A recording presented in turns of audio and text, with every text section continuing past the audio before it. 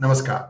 Hello and welcome to P Guru's channel. I am your host Sri Iyer, and this hangout is going to take a little bit more deeper look into the various enforcement directorate investigations or actions against DMK ministers, members, as well as some friends of DMK party. So this is something that we have taken a lot of effort in putting it together. Many of these things had appeared as articles in P Gurus over a period of last 2 or 3 years. So you can find copious references if you want to know a little bit more about all these shenanigans that these ministers slash personalities involve themselves in. So without further delay, let's start with the big one, which is Mr. M.K. Aragiri, the elder brother of Mr. M.K. Stalin. And if you remember, during the UPA era, this man was the Minister of Agriculture, and you didn't find him much answering questions in the parliament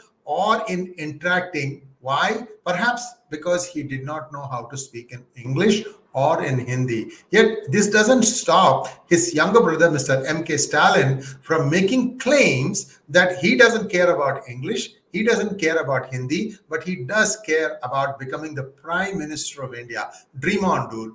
Okay, so what happened in the case of M.K. Aragiri? His son, Dayanidhi Aragiri, so you have all these nidhis, just because they think that Karuna Nidhi is a lucky thing for them. You have Uday Nidhi, Dayanidhi, Kala Nidhi, that Nidhi, this Nidhi, every Nidhi that you can think of as part of their names. Inba Nidhi, for example. Okay, so this person he was involved in illegal mining, and about 40 crores worth assets have been attached by the enforcement directorate. Lately, Aragiri has been laying low. Only Kanimuri and Stalin are the immediate family members who are kind of in the spotlight right now. Sometimes you'll see Dayanidhi Maran jump up and say something and then again go back into hibernation. But all these people are, looking at some interesting futuristic outcomes. Here is the next one.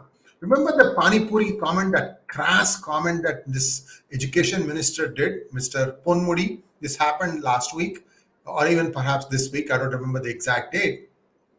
But what he said was that all people who are speaking Hindi in Tamil Nadu are selling Pani Puri. And it's a way to say that anyone who speaks Hindi in Tamil Nadu are all, just merely Pani Puri sellers. Very crass, very stupid, very short-sighted comment. And perhaps he is miffed at the fact that his son, Dr. Gautaman's assets worth 64 crores have been seized by the enforcement directorate. This happened in October 2020. By the way, going back to Aragiri, that happened in April 2019. And you can see that all these things are going to start coming home soon as more action starts happening. Here is this other individual, Syed Salahuddin. He is a Karunanidhi family partner since the 60s. His name is mentioned even in the Sarkaria Commission corruption report, saying that the scientific corruption that the Karunanidhi family involved in, they used this person as a conduit. He lives in Dubai, and he has been mentioned as part of the coal import scam that took place in 2008. Remember, I told you about the coal import scam where the coal traveled from Indonesia to Mumbai, but the invoice that was involved with the import of coal traveled from Indonesia to Singapore to Dubai to Hong Kong and then to Mumbai. And at every step of the way, it got bumped up a little bit, perhaps one for this family, one for that family, who knows. But if this coal import scam is cracked, I'm telling you, most of the UPA families will be in the net. I don't know why they don't do it, but that is for another day. I really can't explain why the Modi government is unable to finish this coal import scam case. Next, you have this other interesting character called Lottery Santiago Martin. This person is his claim to fame is being able to do lotteries. He's from Myanmar, suddenly shows up somewhere, he acquires a lot of wealth, and you know how that happens, right? So this person is also in the net. He had his property worth 700 crores has been seized by the enforcement directorate, and this is part of a Sikkim lottery scam. This person runs lotteries in many states, and but his biggest footprints are in Tamil Nadu and Kerala. So stay tuned. More stuff is going to be coming down the pipeline about this individual also. Next, Jagat Rakshakan. This person would be in DMK sometimes, in ADMK sometimes, and now currently I don't know where he is, but as part of one of these ministries, he was caught investing into Sri Lanka through Singapore. Again, this had to do with the ill-gotten proceeds of Colgate scam, again in the early UPA era. I mean, you name it, these guys have scammed it. They have found new and novel ways to try and fleece the common man of their hard-earned money. So for all these things, for DMK to say that they are doing a great job, what great job? Kanimozhi and Dayanidhi Manan and A. Raja, they are all going to go and spend long terms in prison for their role in 2G scam. And I'm not even touching upon the other individuals.